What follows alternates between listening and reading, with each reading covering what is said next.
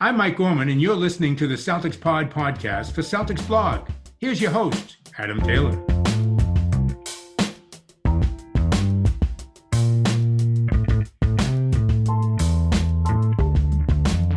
What's good, everybody? Welcome back to the Celtics Pod podcast. As usual, I'm your boy Adam Taylor. As usual, I'm joined by my homie, my compadre, my co-host in crime, Mr. Will Weir. What's good, Will? Hey, what it do, Adam? How you doing, man? Good, baby. Hit him with that Kawhi. Not a robot, I promise. Oh, not a robot. What was it? I was watching Scrubs earlier at the end where it's like, not a doctor. Dude, do you like the show Scrubs? Yeah, I love Scrubs. Too. Oh, it's the best, man. Dude, I wouldn't say I'm obsessed with Scrubs. I probably was at one point. They have a phenomenal podcast, Fake Doctors, Real Friends, which if you're looking for some non-basketball content, I highly recommend. They're rewatching all of Scrubs and they mix in like stuff that they got going on and in real life, and it's just fun because basically it's Turk and JD, aka Donald Faison and Zach Braff, and they're literally their characters in real life and their best friends, and it gives you all the same feels of that show. But I'm a massive Scrubs fan. They just had a commercial together during the Super Bowl. I will promote anything and everything having to do with Scrubs. Do you know what I got heavily into as a non-basketball podcast about 18 months ago? And then I just stopped listening all of a sudden. It was the Ron Burgundy podcast. I tried getting into that, man, and like, because I love the first Anchorman. I think the second Anchorman's pretty bad, but the first Anchorman is fantastic. It's legendary.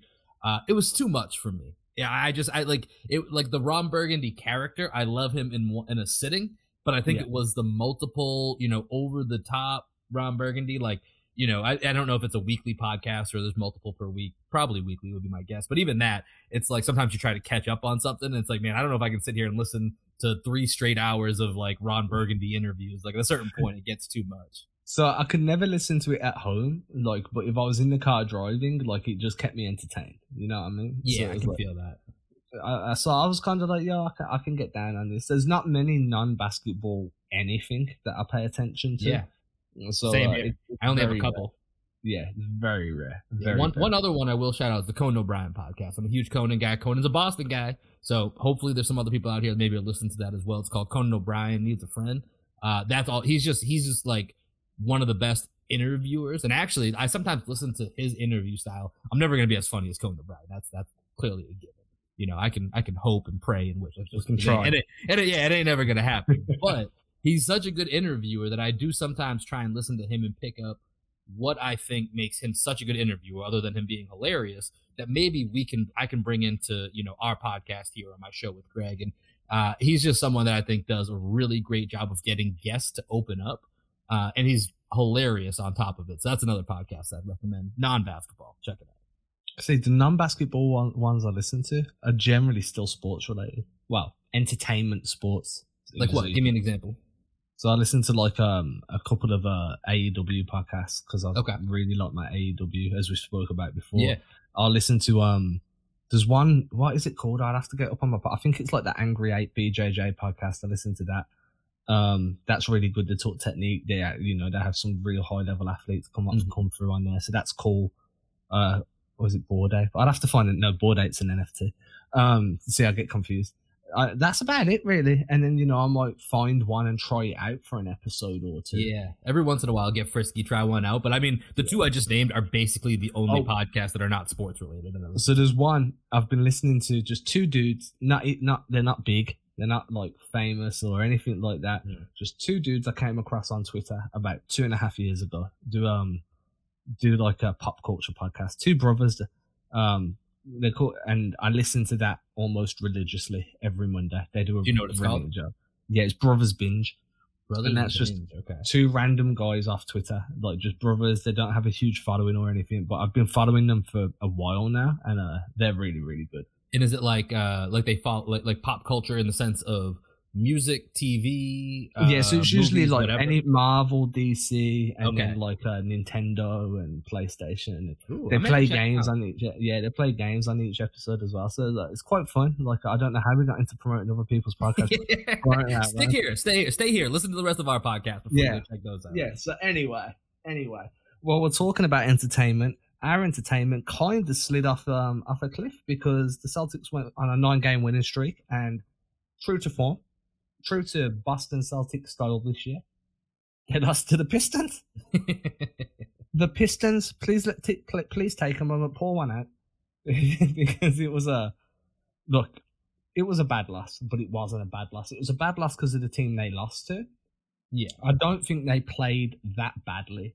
I think they just got roughed up a little bit and didn't really rise to that physicality occasion. And I mean, look, man, they were physical, man. If Isaiah Stewart's on the floor, I love that nickname. Dude. I saw you tweet about it this morning, and last night I knew I loved his nickname, but I couldn't remember it. And then I woke up this morning and saw your tweet. And I was like, yo, Adam was like reading my mind last night. Reading it, dude. But I'm like, in my head, I'm like, dude, if that was me and I was playing against him and he was getting physical with me and the game was choppy, in my head I'd be like, yo, you went for LeBron's neck. Jason Tatum's not built like no LeBron. Like, I'm being nice to you, Mr. Beast. You want to go to the rim? There's the rim, dude. Have it. I'm gonna let you go. But so I was like, yeah, he's an intimidating dude. Yeah, he ain't scared. He don't, like you said, he went at LeBron's neck. Like, if you're coming at LeBron, especially as a young guy in the league, this is what Isaiah Stewart's, I think, second year in the league, and you're a young guy that ain't afraid to come for the king. Like, you best come at the king. You best not miss. So, a guy like Isaiah Stewart, like, he's going to bring the physicality, and he brought it last night. And you could tell that, like, that whole Pistons team was pretty physical with the way they played. And, that's a scrappy team like that, because they got some guys. They got some young guys, but they got guys that got talent. I was really impressed with Cade Cunningham last night. Cade looked good. Yeah, what were your thoughts on Cade? I'm curious. Yeah, I just thought he had a really good control of the game. Like, the way he controlled the flow of the offense was super impressive to me. Never let himself get too rushed. Never took himself too lackadaisical. He just always seemed to be in control. His passes, man, the speed and zip on those passes. He knew where he wanted to place the ball. He got hot in the third a little bit, hit a couple of threes. I thought he was really good off the dribble as well, getting past guys. Overall, like a solid skill set for a young first-year guard, and I know everybody's been speaking about him all year, and he was a overall first pick, so you expect this. And before we move off him, just I thought his defense was actually impressive. That was one part of his game that I really wasn't as familiar with, because I'm not super locked into Pistons every night. They've won, I think, 12 games in the season. Unfortunately, one now versus the Celtics. But I'm not super locked in on a nightly basis with the Pistons, so I'm checking them out every now and then, checking in on some Cade highlights. So I don't necessarily see the defensive side of it as much. But I thought he had a couple moments where he locked up some of the Celtics' better players on the perimeter, forced them into some tough shots. So yeah, just Cade Cunningham, really impressive game from him. And, I think he was a big reason. I wonder how that game changes if Marcus Smart is guarding him a little bit more. I think that changes it a little bit. But, back to the Celtics, like, this is a game, of course, they should have won even without Marcus and Rob. But the way I kind of look at it, you're coming off a 9-game win streak. You're riding probably the season high of a basically 50-point beatdown of one of your main rivals on the road, where you were still missing pretty much Marcus and Rob. I know Marcus got hurt after about 12 minutes into that game. So you're riding a massive high, and you're right before the All-Star break. And I think Keith Smith tweeted this out. I thought it was a really good analogy. Anyone that's had an office job and you bust your butt leading up to a vacation because you got to get stuff done, you want to have nothing to worry about, you want to enjoy your time. And usually, by the time you hit that day before you're going to be off for a week, or you're about to go hit Bahamas, or for some of these guys, they're going to, Cancun, 1, 2, 3 Cancun. They're going wherever they might be going. Flights are taking off from Logan. They're all hitting the PJs. Like, there's a chance you might slack off a little bit. And I think that's what happened. I think it was a clear trap game. I think the Celtics probably, and they were right there, to be fair. Like, they got a great look from Tatum at the end of the game. They had a lead in the fourth, and the Pistons just did not give up. And they hit some tough shots. That Jeremy Grant shot to go up 112, 111, I think he hit it on Tatum. I don't know how he hit that shot. Like, that was a very impressive shot. So I'm not super worried about it. The Celtics were ready to take a break. We need a little bit of a break with Rob and Marcus to go get healthy. So end of the day, yeah, it's a bad loss, but you also won 9 games in a row before that. That's why you have those extended win streaks. So the trap game like this doesn't set your season, off the rails like it had earlier in the year. So how did you feel? And this is all going to tie in at the end.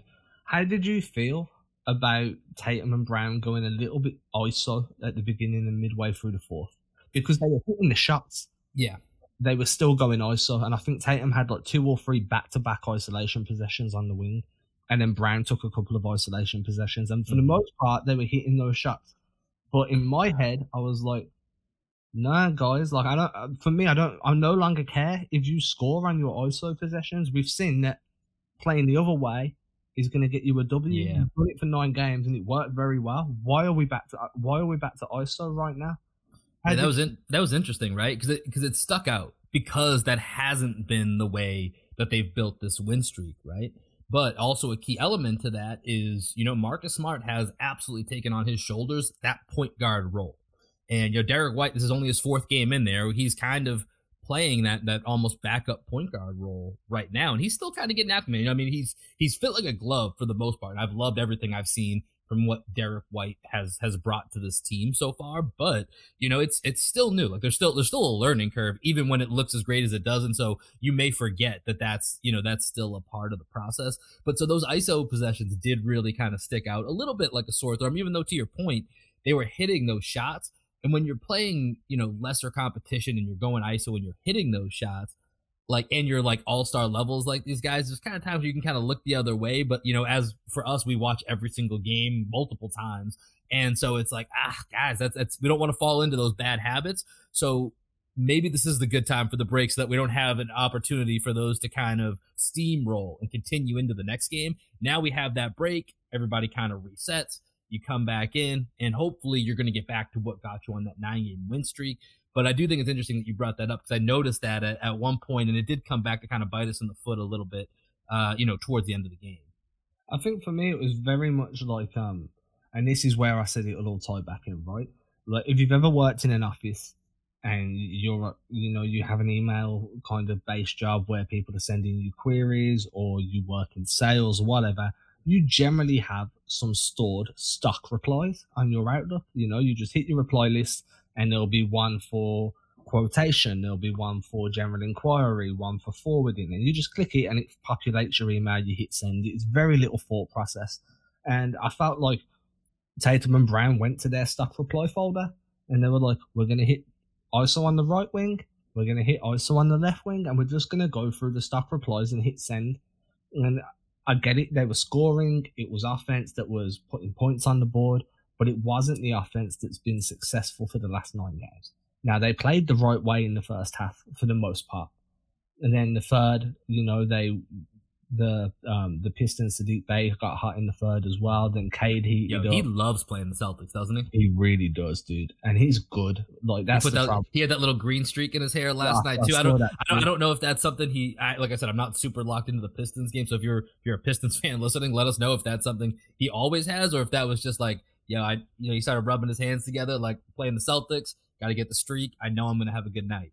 Yeah, and he was hot, dude. I mean, he was real good, and that was frustrating as well. But at the same time, it's like what I feel like Boston's defense was allowing anything towards the rim, and when that happens, you're going to start collapsing more because you overhelp or you overcompensate, and then you're going to leave shooters open. And Detroit were just feeding the hot hand. And I understand Boston were doing that with Jaylen Brown a little bit, especially in the second and the first, actually. They kind of fed Jaylen Brown multiple times. They were just like, yo, you're the hot hand, here's the rock, here's the rock, here's the rock. And in the flow of the offense, great. Feeding him just to feed him, like, I don't see the point because it's so easy for a defense to start, like, shutting down passing lanes, fronting post positions, and knowing that Jaylen's going to shoot, you know what I mean?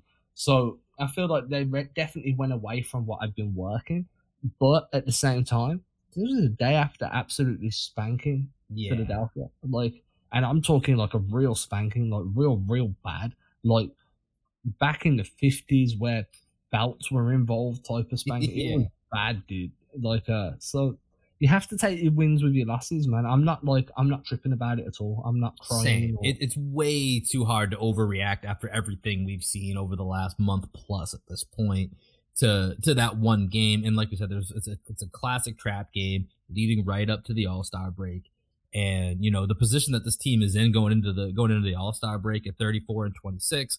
Right now, they're the 6th seed. We'll see. There's a couple games that will play out tonight before the break ends. So let's see if they stay outside of that play-in, but they'll be right on that line when we go to the All-Star game break. Like, compared to where we were. Now, just think about this for a second. Like a month ago, or maybe, let's just say at the start of 2022, if someone had said, hey, the Celtics are going to go this record and end up 34-26 from this point on, and they're going to be a 6 seed, we would have laughed at them. We would have been like, have you seen this team? I would have tweeted it with some serious, like, stats. Yeah, exactly. We would have busted out all the emojis for it. Like, this would not have been something that we saw coming. And so there has been a dramatic shift in this team. And so for where they're at right now, I'm not going to fret over that one game against the Pistons. I think as well, like, for me, one of the biggest things that stood out was if you cast your mind back to that Philly game, at the beginning of that Philly game, Philadelphia were dominating the glass, and it was a big issue for a little minute, and then it happened. What was the game before that? On Sunday, who did they play on Sunday? Was it the Hawks? Yeah, it was the Hawks. Yeah, it's the Hawks. So let's cast our mind back to the Hawks, because Philly didn't really dominate the glass for more than the first few minutes, so that's pointless. But if you go back to the Hawks at halftime had like 15, 16 more rebounds than Boston did. And one of the main things that turned that game on its head in the second half against the Hawks was the fact that all of a sudden Boston started winning the battle on the glass. They were winning it on the offensive glass, on the defensive glass. They got physical. They kind of removed Clint Capella from the equation, and then they surged back. They come in against Philly. The first minute or two, Philly seemed to be getting a little bit of what they want on the boards. All of a sudden, Boston just completely shut it down, and they dominate. Against Detroit, again, there's an issue with rebounding, but Boston don't fix it. They don't adjust, and then Philly dominate. And I think Udoka even said that, like, I think, what was it? 22 points off second chance points, 17 or something stupid offensive rebounds. I haven't looked at the numbers while we're talking, but there was a lot. Yeah. And I think that's the one big issue for the Celtics right now. They've got excellent defense. They've got real good post defense. Help defense is great, but they're not securing the rebounds. There was a possession where I think it went like Cade, Killian Hayes, then Beef Stew. One missed, next one missed, and Beef Stew come up. Do you know the one I mean? I think that was in the fourth, probably. Yeah, I think it was off of a fast break, but then it was it might have been Beef Stew that ended up finishing it, but all three of them got involved. It's like that old school rebounding drill, right? Everyone lines up when you throw it off the glass. Yeah, that's what it felt like, and it was like, is no one gonna like get in the way? Where's the box out? Where's the rotation over to just at least throw it out of bounds? Like, you're giving these guys literally running a 1942 drill and finding success. What's going on, dude? Yeah, I mean, I think that's going to be an area that, the Celtics, they're going to have a team mentality, I think, when it comes to rebounding, because especially if you're not playing that double big lineup, and specifically with Horford and Rob, or maybe now we haven't, really seen, because Tice just came back in the Philly game, so maybe they'll run a little bit of Tice and Rob, or Tyson and Horford. That could be something. But when you don't have that out there, you're going to have either Grant or Tatum typically playing that, quote unquote 4 spot, which, as much as Tatum's a really great rebounder, Grant can kind of, beef up a little bit. Like, you are a little bit smaller, and even Rob Williams, he plays a lot bigger than he is. He's only about 6. Him and Jason Tatum are really about the same size, but Rob just plays a lot bigger than he actually is. So I think that will be an area that the Celtics will have to, I don't want to say address, because I don't think there's really going to be anything in the buyout market that you're going to do that will solve that. It's just going to have to be a team mentality. But with the way that their defense is connected when everyone's on the court, I'm not overly worried about it. I think there could be certain matchups where it's an issue. And you saw, like we said, the physicality was really what I think kind of did it last night, which is why I think, Isaiah Stewart was such an important factor. So depending on teams that they may get matched up with in down the line, it could present itself as an issue. But I'm not overly worried about it, if I'm being honest. Yeah, I'm not okay, so my mentality is this. The majority of the Celtics core are from the rebound by committee Brad Stevens era. Mm-hmm. They've had to do this before. They've been in positions where it's, hey, if we're going to get rebounds, then all of us need to be crashing, But the downside is Udoka wants to play a bit faster than that, so you have to have one or two guys leaking out. Yeah. Because if you want those early pitch ahead passes, if you want guys to get up the floor to set up screens or to go into a ram offense or whatever it may be, someone needs to leak out somewhere. So that rebounding by committee needs to be so well orchestrated. And, you see this Jason Tatum, Rob Williams sometimes fighting for a rebound, going up at the same time. there needs to be a little bit more communication there, because maybe the other one can seal off a defender that's trying to, an offensive player, that's trying to get the ORB. I don't think that we're going to see them all of a sudden become this fantastic rebounding team, but I also don't think all of a sudden we're going to see them become a really bad rebounding team either. Yeah, I don't think that's going to be something that I'm really going to worry too much about. I would say this, though, as we look forward to kind of the second half, and I think maybe that's where we can take the rest of this podcast here, is looking ahead towards that second half. The area for me that I'm going to be very curious to see if it becomes an issue or not is going to be the depth of this team. Like, I think this team has a lot of guys that can step up, but it's very thin. And, you know, we talked about this during the trade deadline show as we were counting up the amount of roster spots that were open. And there still are several roster spots that are open. So you know that Brad Stevens is going to be active when it comes to that buyout market and finding guys that can fill in. But you even see with Marcus Smart and Rob being out for a couple of games, it's a little bit thin as far as that depth goes. And so I'm going to be curious to see how that plays out in the long run over these next 22 games or so, which is a real sprint towards the end of the season here. And it's going to mean, you know, guys like Peyton Pritchard, guys like Aaron Nesmith getting opportunities, maybe even a Sam Hauser who looked kind of nice the end of the Philly game. It's going to mean them getting an additional opportunity to step up. And, you know, is that an area that you have any concern of when we look at the depth of this team as we look towards the second half? Yeah, so I think that there's a point where the depth is an issue, but there's also a point where it's like an 8-man rotation seems to be viable, a 9-man rotation could be viable. So when these guys have to step up, the issue is that if that happens consistently, there's been an injury, at which point you're always going to see a talent drop. You know what I mean? If one of your starting 5 gets injured and your bench guy has to step into that role, and then your end of bench guy has to step into a 7th man role, there's going to be a talent drop somewhere. But I do think that Sam Hauser showed, especially against Philly during like the last quarter and a half when it was lots of development time. Sam Hauser showed during the summer league. There's the summer league run in the 4th. The dude's a straight bucket. You know what I mean? Run him over screens, get him the ball. He's a bucket. Like.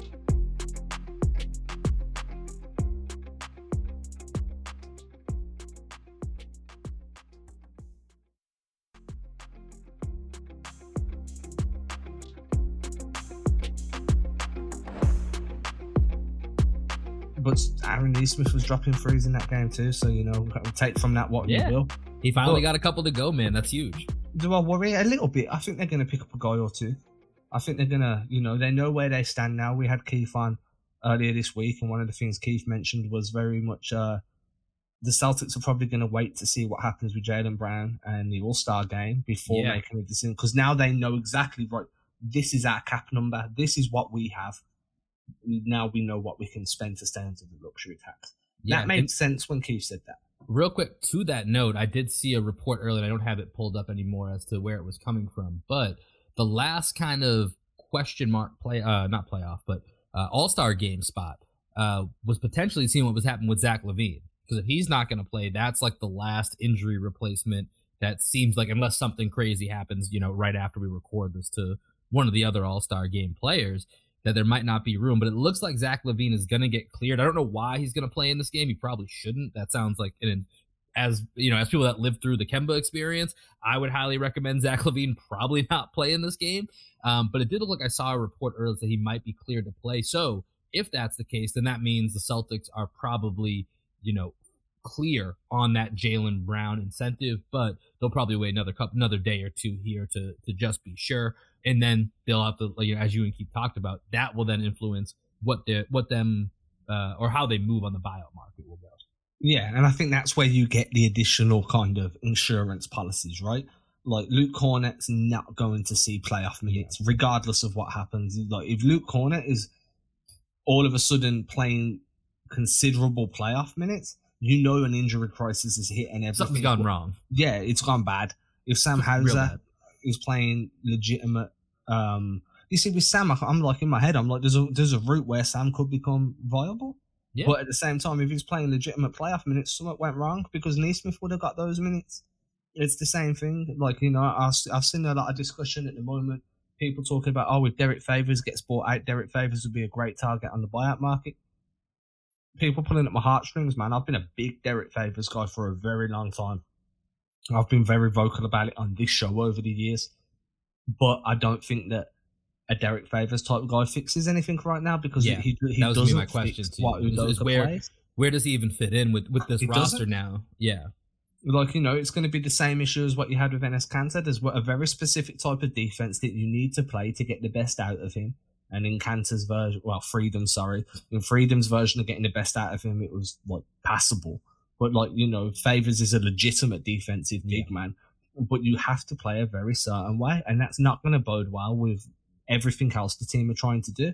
I mean, if you look at Favors when he was in New Orleans 2 years ago, when he was off the floor, I think the Pelicans were giving up like 11 points more compared to when he was on the floor. He was like a noticeable difference. Mm-hmm. Went back to the Jazz because the Jazz were just like, the defense you give us when Rudy sits, there's a drop, but it's not as prominent as what it is when you're not here.